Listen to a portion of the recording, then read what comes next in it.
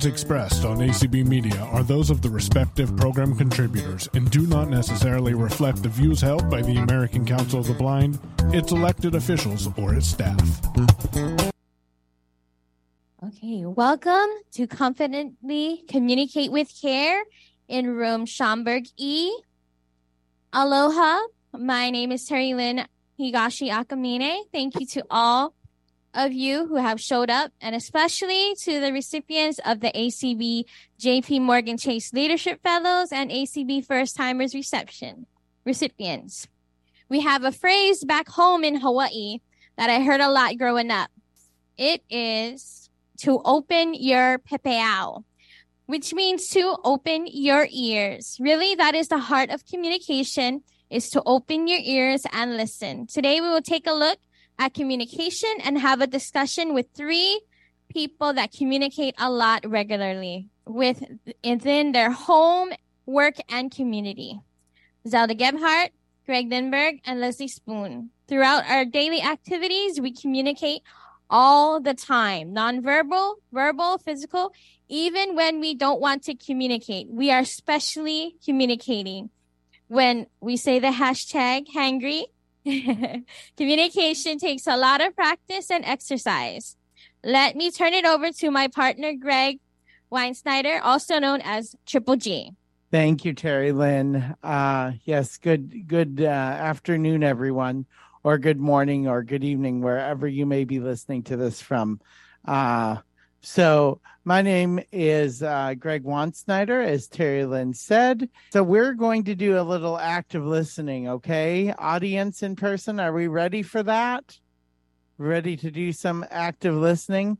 Okay, so Terry Lynn and I have come up with a few different scenarios, and we are going to ask you. I'm first going to tell you about the different active listening techniques. There are a few of them that we're going to work with during this section. One of them being reflection. So reflecting back a person's feelings. So it sounds like you're feeling this, or I hear you stating this. Is this correct? The other one that we're going to be doing a lot of is question asking. So I may have a situation and you might say, tell me more about this, or how did you feel when that happened, or something like that. The other active listening technique is simply, and this is one that we're not really going to be using today, but is simply silence. Sometimes you just need to be silent and be present and in the moment. And there are some others too. And I learned these things working on a crisis line in 2000. Restatement. So, restating, or at least paraphrasing what a person is feeling, and again, that gives them some opportunity for you then to go back and forth. So, Terry Lynn, why don't you start us off, and I'm going to respond in a certain way to what you give to me, and then we'll just kind of go back and forth like that. So, Terry Lynn. Wow, I am so tired. I have a 64-hour work week. I have 2 employers. I have a husband. I have to clean my house. I'm lacking sleep. I really just don't know what to do with myself. Okay, so I hear you saying a lot of different things here. I hear you saying that you're tired, that you're lacking sleep, that you're lacking sleep because you have a 64-hour work week. That's what I hear you saying. Is that correct? Yes, that's what you hear me saying. Thank you. Okay. So now to the audience, if you guys could yell out, what form of communication were we just using? Or what listening technique, yes. What listening technique? Reflective. I heard some restatement in there. Yeah, I suppose both could work, in that clarification, in that sentence. So, okay, Terry Lynn, now it's my turn. I just feel so overwhelmed with all my health issues, and I just am so overwhelmed by the circumstances that life is giving me right now. So, Greg, let me ask you a question. So, what are some things that are causing you some health trials currently? Okay, so audience, what technique is Terry Lynn using? Question asking. Very good. Awesome. Okay, Terry Lynn, lastly, here you go. Well, Greg, I think I've been really sad lately. I don't know what it is, but I feel really sad and I feel really unhappy. And I just cry. I just cry all the time. Yeah, so it sounds like your life circumstances have made you feel sad or unhappy. That's what it sounds like, and it makes you just feel sad. Right. So that was more of a reflective response, meaning you acknowledge a person's emotions, right? So sometimes with communication, when people express their emotions, we as the receiver don't know how to receive that. So we kind of bulldozer over that. We kind of don't acknowledge that person, but in communication, that is really necessary that we do some reflective. Yeah. Terry Lynn, if we have time, I wonder if we could ask the audience how they would have, our in-person audience specifically, how they would have may have responded differently, still using active listening, but how they may have responded differently. So if anyone has any comments on any of those situations, how you would have handled them differently. I'm responding to Terry Lynn's the third situation, and I think I would have said something like, I can tell that you are really sad and crying when you may not know what's causing it. Can you tell me more about what's going on when you cry? And that would be a combination of reflective listening and questioning. I would have wanted to pull out the depth of the sadness, because we could be looking at life circumstances or clinical depression. So I kind of see these scenarios that you're talking about, and I think maybe just because of the event and because of the situation, it seems a little forced. So what I would like to know is, do these kinds of things, how much do they actually help in the communication process? Because the examples that you've set up seem, I'm not saying they're not useful, but I feel like they're a bit exaggerated. So I'm wondering how it translates into real world communication. Thank you. Kind of deals with our first question related to listening. So yeah. So panelists, if you want to go ahead and introduce yourselves, I'll start on my right here with Leslie. So Leslie, go ahead. All right. Well, good afternoon, everybody. I'm Leslie Spoon from Orlando, Florida. I am a certified personal aerobics instructor and a certified personal trainer, and I teach on the ACB community every day in Zoom. So come see me in Zoom land. And I have been I'm also certified aqua and kickbox and yoga. So I wear many hats in the personal training and aerobics industry world. So I've been doing it over 25 years in Orlando, Florida. I've worked at many gyms, and I owned my own business for 5 years. It was only women. So that's a little bit about me. And I have retinitis pigmentosa. So Greg? Hey there, everyone. This is Greg Lindbergh from Wesley Chapel, Florida, and honored to be part of this panel today. So I do serve as publications chair of the publications committee of ACB Next Generation. Super proud of my committee. So shout out to them and ACB Next Generation. And I have worked in marketing and communications for 10 plus years Actually just started a brand new job with Full Sail University in Winter Park, Florida, in the communications department. Okay, and Zelda, you can go ahead. Okay, good afternoon. I'm Zelda Gebhardt, and I live in Edgeley, North Dakota, and I'm very pleased to be asked to be on this panel today. At first, I was a little bit taken aback because I don't really consider myself a communications expert. But when I got to thinking about it, all of us, everyone in attendance, everyone listening, communicates each and every day, all day long. And as a wife and a mother of four, a grandmother of 11, I have opportunities to communicate all the time with my family, my community, the organizations I belong to. My education and work experience has been in business. And of course, way back when I was in college, we learned business communication. And I've brought that with me in one form or another in my life as I've come along. And so, in the beginning, I was in healthcare. So I was communicating mainly with patients and coworkers and professionals and the public. And then in the insurance agency, I communicated again with the insured, anybody who was on the other end of the phone or who was in front of my desk.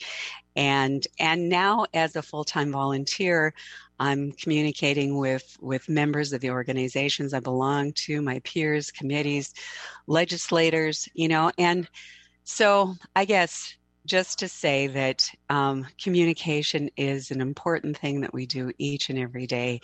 And so I'm happy to be with you today. Thank you to all of our panelists. I'll just ask, going off of Sean's question, how does listening, and Zelda kind of alluded to it, but how does listening help all of you become more confident communicators? Yeah, this is Greg. I can take that one initially. So listening is absolutely critical, no matter who it is you're listening to. So just in my career, for instance, I've had the chance to interview many different individuals, for marketing projects, for communications projects, capturing quotes, capturing information.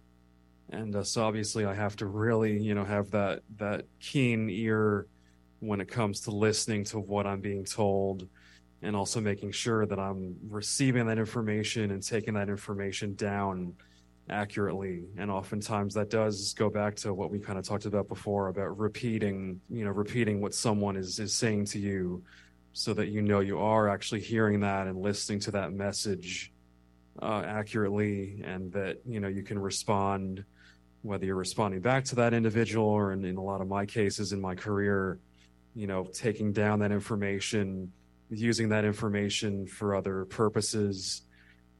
So it's absolutely critical to just try to focus as much as you can, when it comes to listening to those individuals. And this is Leslie. So I'll say listening is very important in my field. With personal training, you hear a lot of personal information when you're a one-on-one trainer. So the communication is there, listening to what they've said. I'd say a lot of the question and answering, because you're repeating what they're saying and answering questions and asking questions and really listening to what they're saying. There's some heartfelt stuff that goes into when you are being a trainer or a coach that you have to really listen to and really respond to. Yeah, and this is Zelda, and I'll just add on to what Leslie said. Listening is key to any communication.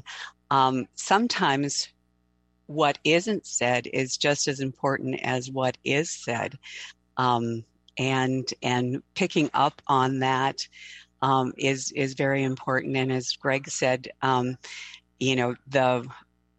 listening and the verifying, repeating, kind of parroting back, because you may have thought you heard something, and dealing with people who maybe talk softly, maybe they're a little unsure of themselves, maybe they're not confidently speaking up, you might entirely hear something wrong, and that would totally make a difference in how you would respond.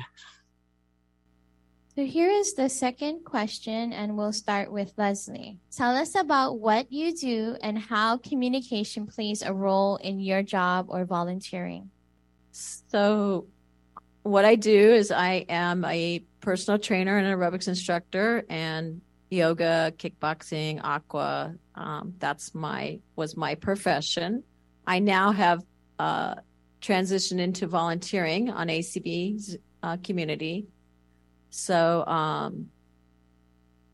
there's a lot of communication there. I'll say when I started, I'll just backtrack a little bit. When I got the opportunity to be on ACB community when COVID happened was like a blessing to me. And that's funny to say that because, everybody was at home. My peers were not coming over. We were not working out. And that's a big part of my life. So I went to the ACB community. Cindy Hollis asked me if I would teach one yoga class. And I said, I would love to, but I've never taught to blind and visually impaired people over my 25 years of teaching. So it was my very first time teaching to blind and visually impaired folks, low vision. So when I started, I had to rethink my teaching techniques. So the communication came in there. How am I going to teach them a downward dog? Or how am I going to teach them to do planks? So they taught me, there was a lot of communication there with teaching me the clock, because we're all on Zoom and everybody could cheat also, So there's the other communication that comes in. Are you actually doing the moves? How are you feeling in your body? A lot of communication there, went back and forth in that, and a lot of listening. So that I learned how to communicate and teach the classes differently on Zoom. I think I answered all your questions, Terry. Okay, so let's go to Zelda. All right. Well, as I mentioned earlier, I did work in healthcare for a number of years, and I guess it was in that job, answering the phone, dealing with patients directly, that I developed what others have said, a calming voice, because often in that situation you're dealing with emergency situations. And you need to get information and you need to get it clearly so you can relay it on to the healthcare professionals. But you need to help calm people's fears and their anxiousness. So if I could regulate my voice and make it be calm, that not only calmed my nerves, but it also gave confidence to whoever I was talking to. And maybe a little of that has come along because now as I communicate with committee members, sometimes there's a tense situation, or as I'm past president of the North Dakota Association of the Blind. When I was leading meetings in that capacity, sometimes conflict and tension just come along with dealing with people. And if I could use a calm tone, kind of moderate my voice, sometimes that can diffuse a situation. And that's kind of a little bit, I'm not sure if I answered what all you wanted me to answer, but that's one skill that I've picked up along the line that has helped me in what I do. And even when I'm talking to family members, when they might call with a situation, they're upset or whatever, I find that reverting to a calm, clear response, helps in that situation also. And thank you. We'll go to Greg. Alrighty. So for me, having worked in marketing communications for a while, I've had a number of roles primarily focus on writing, using the written word when it comes to communication. So obviously when it comes to marketing, you really have to know your audience. You have to know who you're communicating with, what kind of message you want to communicate, and more importantly, how your audience is going to consume that information. So having worked in education now for several years, I've written messaging for prospective students, let's say high school age, 17, 18-year-olds, for their parents, for adult learners looking to go back to college to get a degree, maybe in their 30s, 40s, 50s. So obviously there are a lot of different types of audiences, different types of individuals out there consuming this information that I'm writing. And so I definitely have to, be able to pivot between communicating with that 17-year-old versus that 45-year-old, and what's important to them, what's impactful to them, what's meaningful to them. Obviously there's a lot of variety when it comes to that. So I've really had to kind of learn, like I said, to pivot and just be agile in terms of, what kind of language I'm using. Is it, kind of quote unquote big words? Is it more simple language? When it comes to all that. And then I've also had the chance to do podcasting. So again, communicating with a guest, if I'm interviewing a guest on a podcast, making sure I'm being very clear in my questions so that they understand how to respond, so that I can draw that information out of them. And then also keeping the audience in mind as well when it comes to that. Making sure that I'm providing information that everyone that might listen to that podcast, listen to that interaction, can understand, whether they're totally familiar with whatever the subject is, or more of a lay person that is not as experienced with that particular topic. Okay, thank you all. Those were very insightful answers. So Leslie kind of alluded to this, but I want to talk about the differences. Like, we live in a sighted world, right?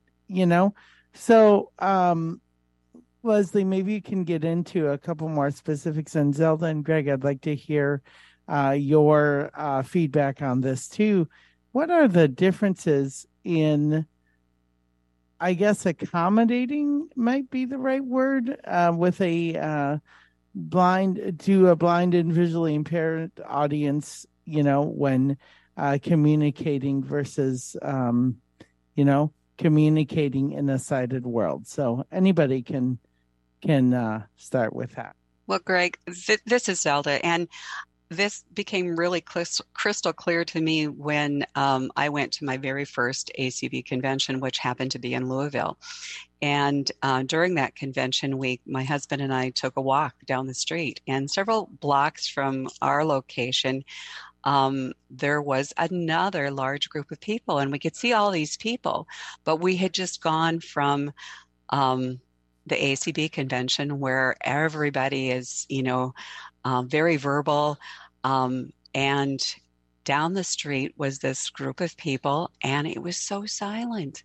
And then as we got closer, we could tell that it was a deaf convention, and they were signing to one another. So that was night and day difference to me. It showed the very unique needs that we have when we can't see one another. And we need to be more verbal, obviously. And, from greeting someone to, to describing what's going on, to, even to when we're leaving that conversation, to say goodbye so that we don't leave them talking to themselves, that just showed the really very differences between our community and theirs. And this is Leslie. So I live this every day. I go from the sighted world to the visual impaired world every day because I teach my ladies that came to my gym for 9 years. And then I teach the visually and low vision impaired world every day at 4:00. So it's very interesting to me because in the mornings I teach my sighted peers, and I can tell them, I'll use this as you guys probably won't know. Maybe I'll just say a jack. So they'll do a jack, a jumping jack, and then bring your knees up towards your chest. I only have to do it and they can see it. So then they're able to do that. I don't have to verbally explain it. If I was to do it then at 4:00 in the afternoon, I'm going to have to say, take your right foot out to 3:00, bring it in. Take your left foot out to 9:00, bring it in. And then bring your right knee up towards your chest, put it down on the floor. Take your left foot up towards your chest and put it down on the floor. So now everybody in this room could do that. I don't have to just do it. I have to verbally tell you what to do. So a lot of us go from the sighted world to the visually impaired world. So it's what we kind of go through every day. Dan and I walk through our community every day, and you see the cars go by. We're in a very walking community, so we flag the cars by to turn. We'll stop and wave them by, or they'll tell us to go, and we're like, no, we'll wave them by, but we don't say anything verbally. So I think we communicate throughout the day through our sighted and visually impaired community. Yeah, and just to kind of add to that a little bit, when it comes to written communication, I think of, as far as these conventions, and we're providing information on the hotel, very, very detailed description written out of the hotel and the relief areas and the restaurants, and which is just amazing. I mean, everyone behind that, definitely kudos to you for giving us that great info. But obviously a sighted person can kind of interpret those things, a little more easily, and doesn't necessarily need as much information. So I think the bottom line is, if you are communicating with someone who's blind or visually impaired, just giving them a little more info, a little more context, more detail is probably more helpful and more necessary than someone who's sighted. In 2020, many of us had to make the transition to Zoom meetings. What are the differences in communicating virtually versus in person? Yeah, obviously there's, sitting in front of your computer, using your phone on Zoom versus being in person, within a room of others. There's quite a difference. And, when it comes to my career, when it comes to ACB and, various chapters and affiliates, whatnot, I've had both experiences. So I think, when you think of Zoom, you think of like the mute button, and you think of kind of the features you have, raising a hand, different things you can do on Zoom to communicate versus in person, where I think you have to be more verbal. Obviously, there's a little more that goes into talking to someone in the room, whether it's next to you or if, us presenting here at the front of the room with a microphone, making sure we're talking into the mic, and versus, talking into your computer mic or whatnot. Obviously, there are a lot of differences and similarities too, when it comes to those two types of platforms and approaches. And, I think, again, you really have to be mindful of your audience. Like I was kind of said before, who you're communicating with and the modality that you're using. Yeah, I agree with Greg. I really think virtually it's harder to get and maintain people's attention because it's so easy to want to multitask when nobody can see what you're doing. You're up getting a glass of water. If you have a headset that is free of any cords, you could go put a load of laundry from the washer to the dryer. If you're in face-to-face meetings, you're going to be sitting there and you're going to be, paying attention to things, and the tendency to maybe want to multitask. And truly, they've proven that we can't do more than one thing at a time and really be fully present. So I think that is a challenge when we're doing things virtually. And I'll just piggyback on Greg and Zelda. I think, Zoom, it is easier to multitask unless you're taking a class or you're engaged. And in person, you do have to, you're more in focus. You're you're asking the questions like Terry and Triple G, you guys did earlier in the beginning, people are listening to you more. They're not multitasking and doing their laundry and maybe feeding the dog and washing the dishes and then they're coming back to the meeting and it's back on, or so it's interesting, the Zoom land and in person.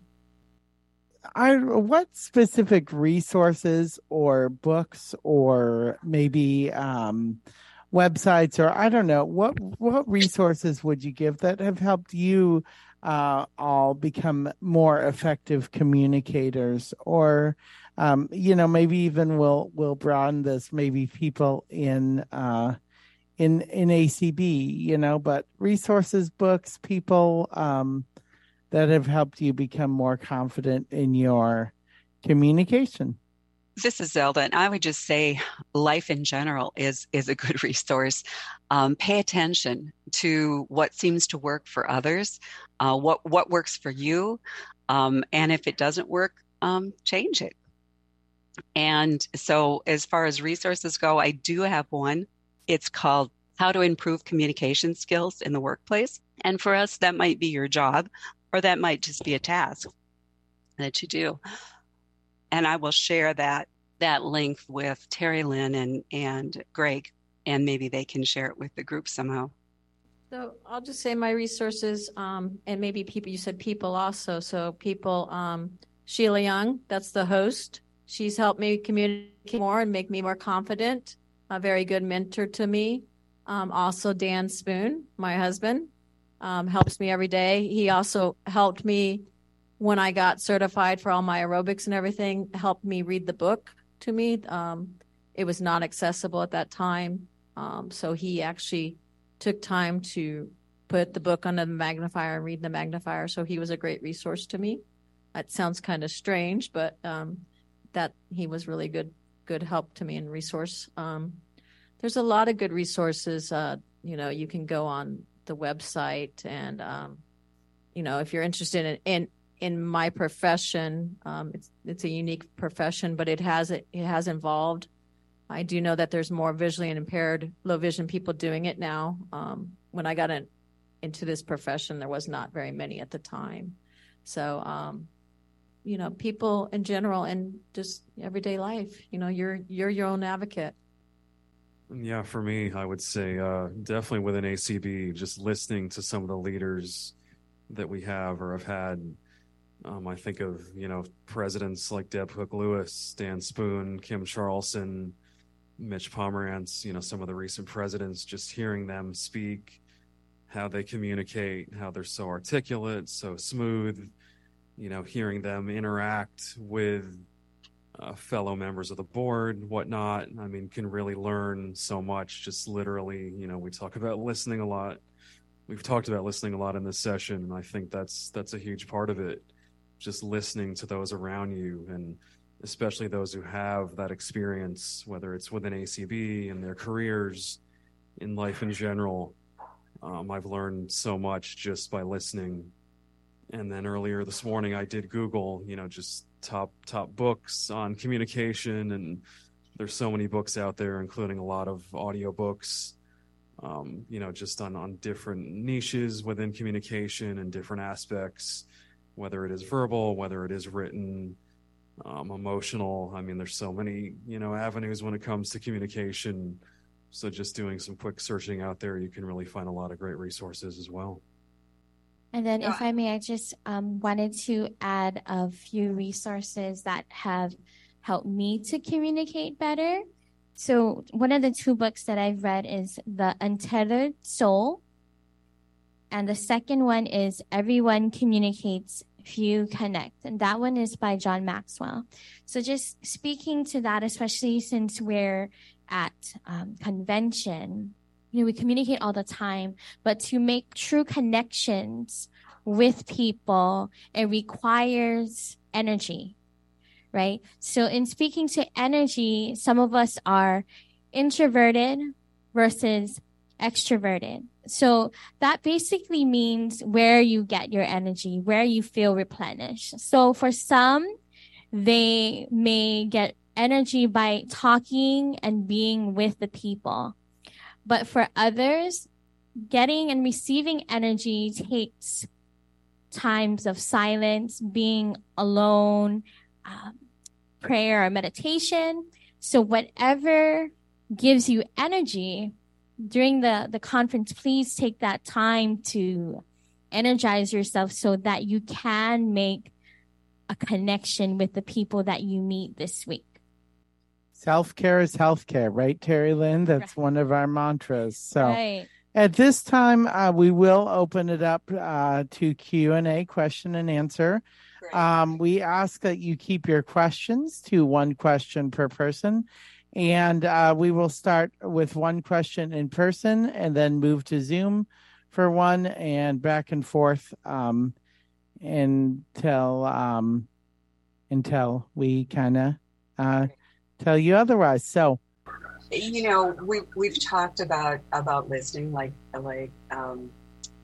you know, that is very important, but also before we communicate, and that's before we pick up that phone, before we send that text, before we send an email, we need to know the purpose. What's the purpose of this communication? Is it just to connect with somebody? Is it to give them information? And then that's how we decide, you know, what form of communication will work out best for that particular information. If we're going to give somebody a date and time for a meeting, maybe it's better if that be in written form rather than on the phone. You know, so what it is that we're going to communicate might be help us determine how we're going to communicate that. And then, as was already mentioned, some people respond that best if, you know, they have their favorite form of communication.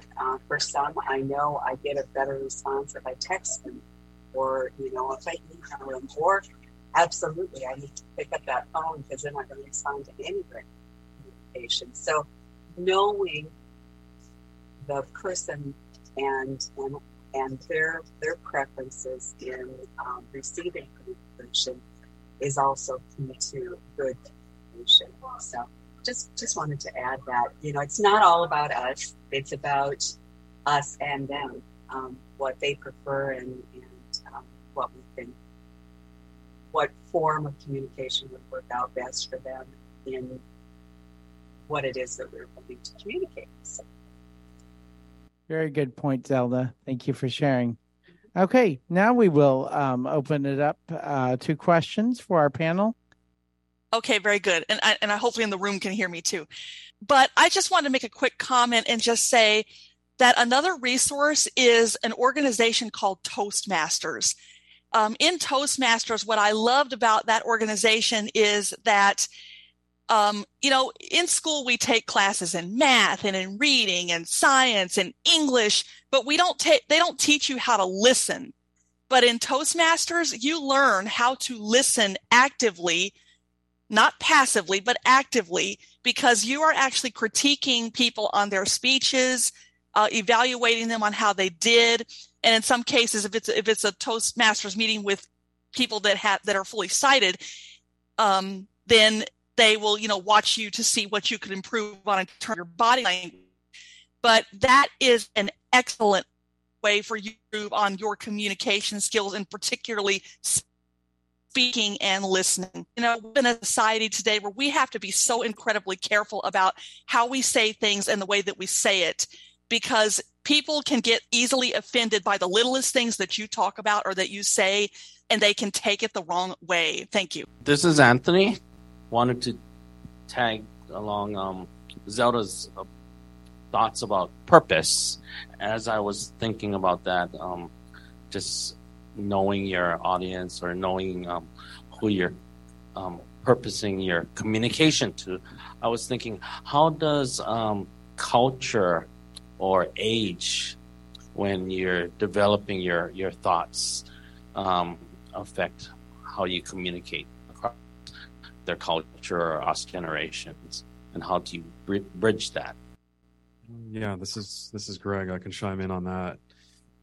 So I definitely, you know, there are times where I'll text someone who's maybe in my age group or younger than me, versus reaching out by phone, actually, an actual phone call to someone who's older. And I think that's maybe one example of knowing your audience. What's the likelihood that someone's going to get your message and respond in a timely fashion, and accounting for all that, kind of like Zelda was saying, before you actually reach out with the communication, knowing the best method, the most effective method.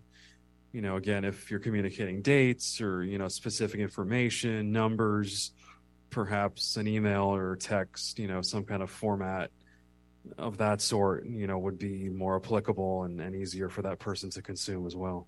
I think sometimes, this is Zelda, that maybe we can give out the same information in a variety of formats.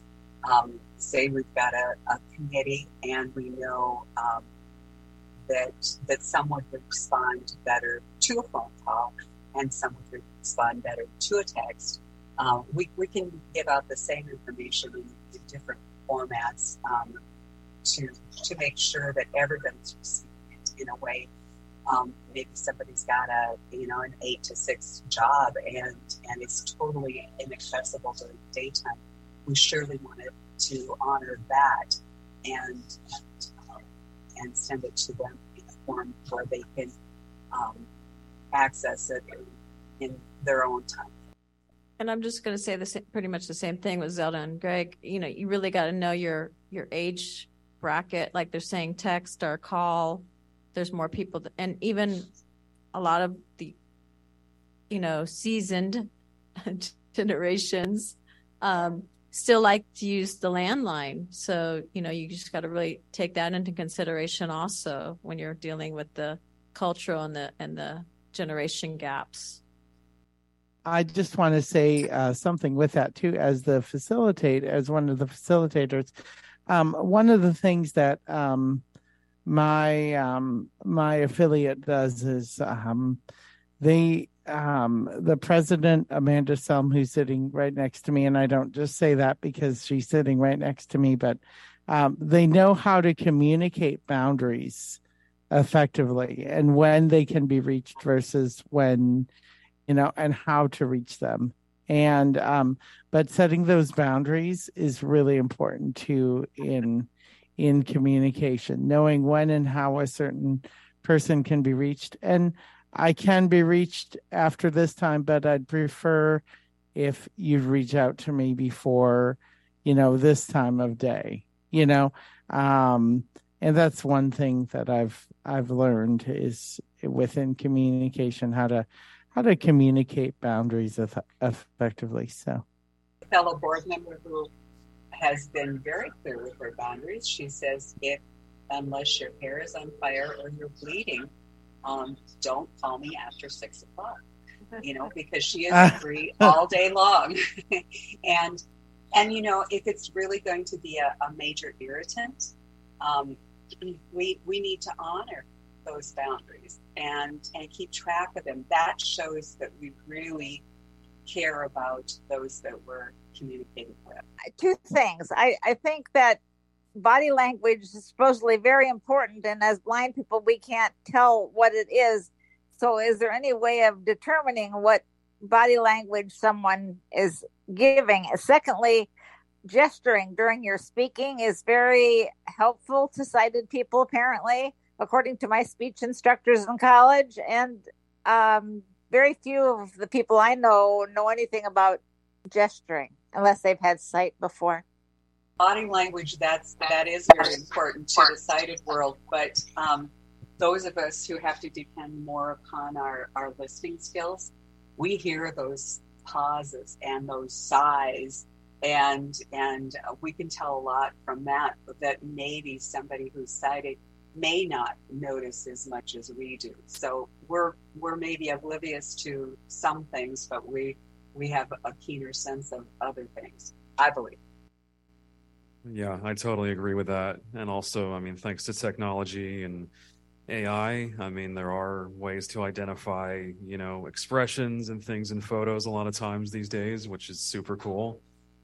So it's not a perfect solution, but, obviously in a live setting that might not be possible. But, just to, use Seeing AI or a certain app on your phone and it says someone smiling or someone, I don't know if it might say look serious or is kind of straight faced or whatnot. But you can kind of get some ideas from technology.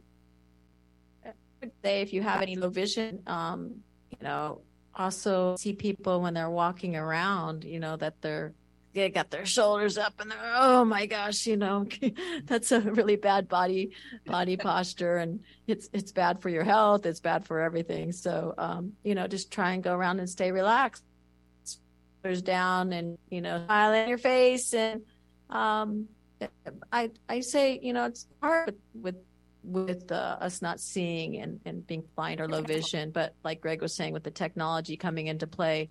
Technology is awesome right now. It's amazing what it can do for us, but yeah.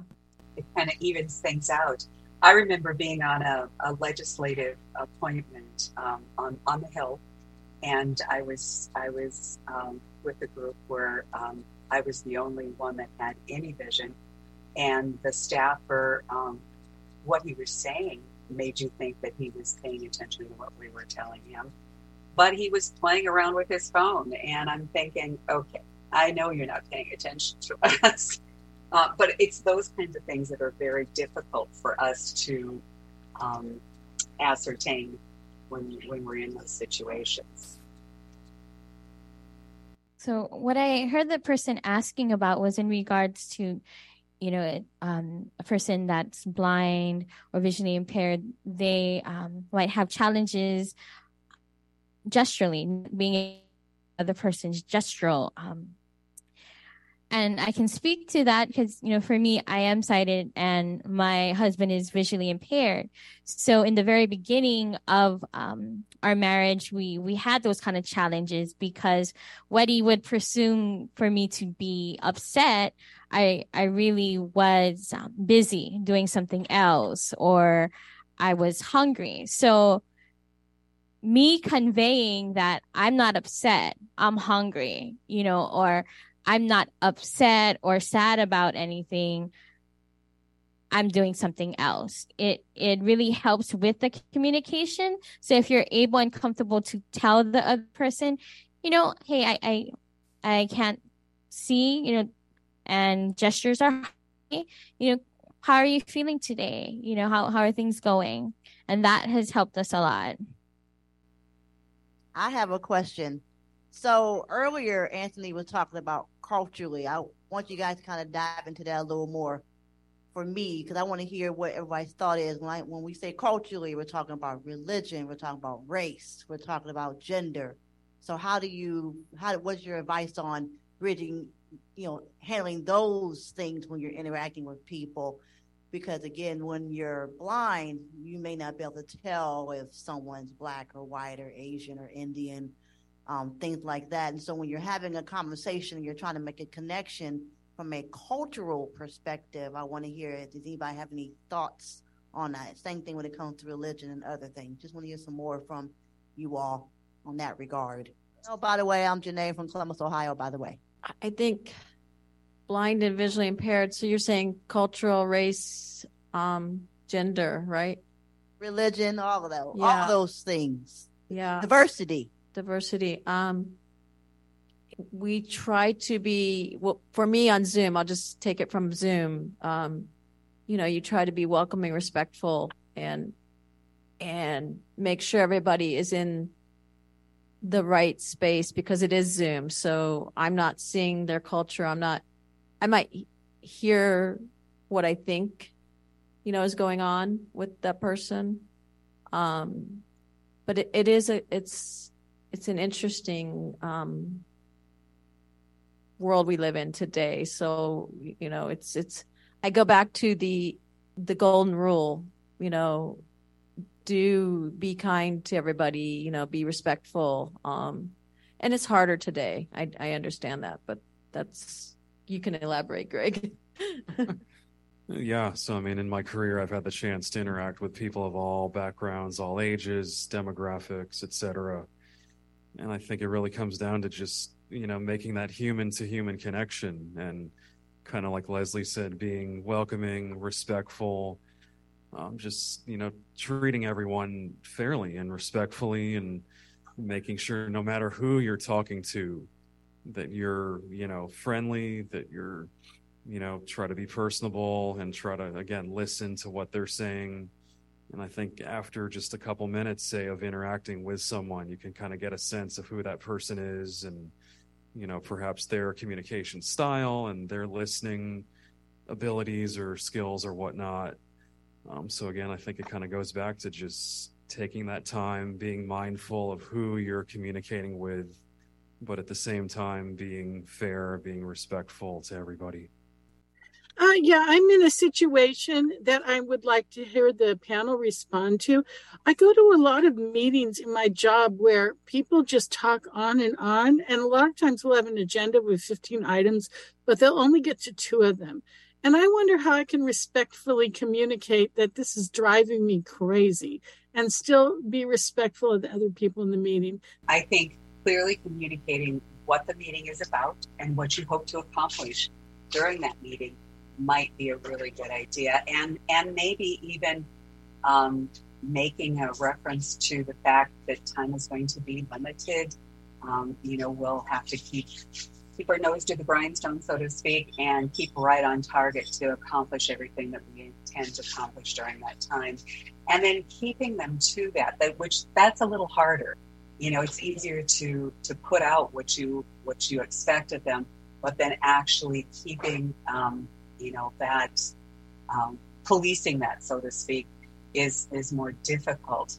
But a gentle reminder, saying we're a little off target now. Perhaps we've had enough conversation about that or discussion on that. We need to move on. In whatever way, and you'll find your own words as you're gently letting them know that it's we can't sit on this subject. We've got to move on, or we're not going to accomplish the goals that we have set out for today. And maybe you just need to acknowledge that at some later time we'll address such and whatever it is that they're talking about. But that's what I would suggest. Like I said, it's not an easy thing to do, but it can be done. Thanks, Deborah, for the question. There's a format that was put out, and this might help you, the L10 format. I do this with the auction committee and any committees that anybody else is on. It's a really wonderful format. It keeps your committee on target. It takes the I'll say the chitter chatter out of the meeting, and it keeps you on task. You go down in the beginning, personal, professional in the beginning, and then you've got your agenda there, rocks and headlines and action to dos, and then you have some IDSs, which you issues to discuss and solve, and then the meeting is over. You rate the meeting, so it stays on target. It's a really good thing. So I think it came from Traction, the book Traction. So if anybody's interested, you can talk to Dan Spoon or Deb Cook-Lewis, and they can probably give you more information. And I just want to say I'm on that committee with Leslie, and she does a wonderful job of keeping us to the task. And because we do have an opportunity to do a little personal sharing in the beginning, I think that lets everybody feel like they've had opportunity to contribute, and then you get on with, and it works out really, really well. I'm asking this on, just some knowledge for our JP Morgan Chase Leadership Fellows and our DK and first timers. They're about to enter into leadership, if not already. They're about to advance in their leadership journey. So one of the things I think every leader needs to understand, and this goes hand in hand with communication, is that when you become a leader, you are a team. The phrase "teamwork makes the dream work" really is an important thing to keep in mind. With being on the team, I believe in something called transparency, and that's being open to communicating with other fellow leaders that are on your team. I will, at times call on someone if they haven't contributed too much, just to make sure their voice is being heard and, to get them engaged in the conversation. Obviously using our email lists, to communicate, sending out, whether it's updates about meetings or different projects that we're working on. And then certainly when it comes to specific projects, like say our newsletter, obviously there's a lot involved in creating that content, writing those articles for the newsletter, identifying editors, proofreaders to proof that content, and then, who do they send that to?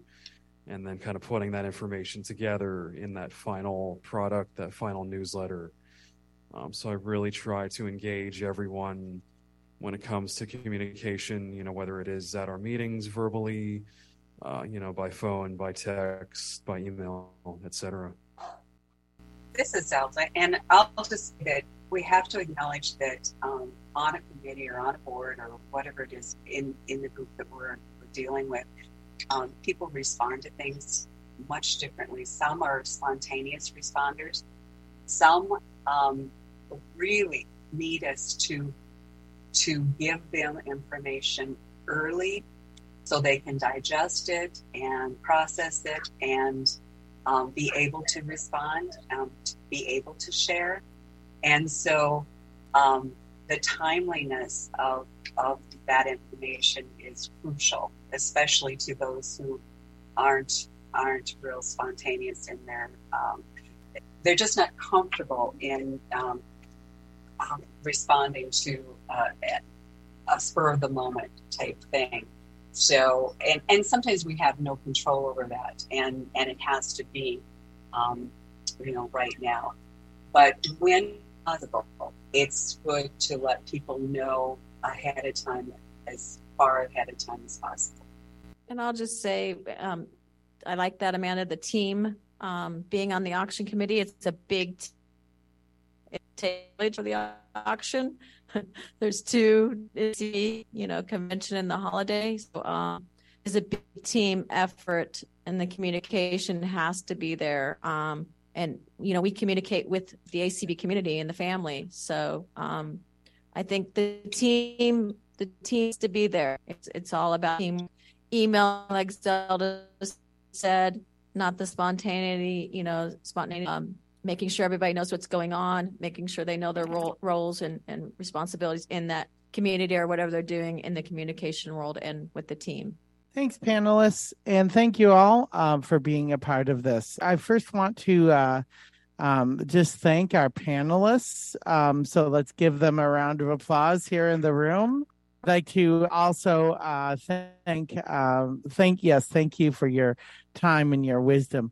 I'd also like to thank my co-facilitator Terry Lynn Higashi for working with me on this. And so let's give all of us a round of applause. Okay. Yay. Okay. So this presentation is sponsored by ACB Next Generation. You can find out more about us and all the activities that we do at acbnextgeneration.org.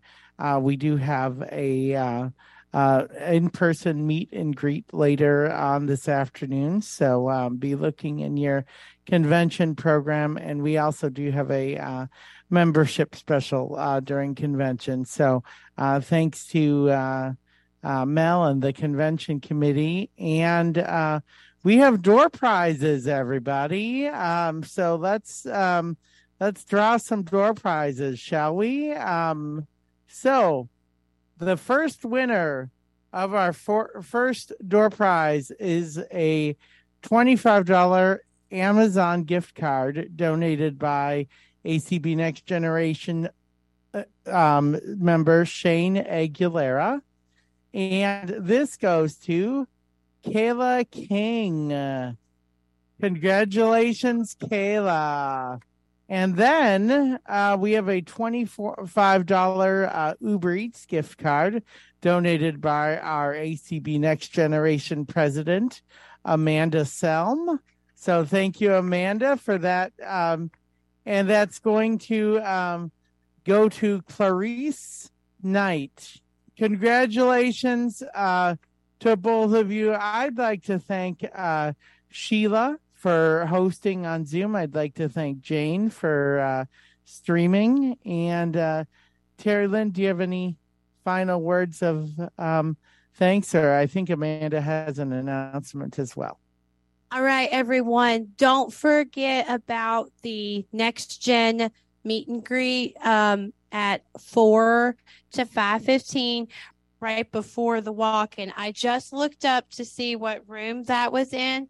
That is in Nirvana A. So please make sure you come back and join us for our Next Gen meet and greet in Nirvana A and bring a friend. Thank you all for coming.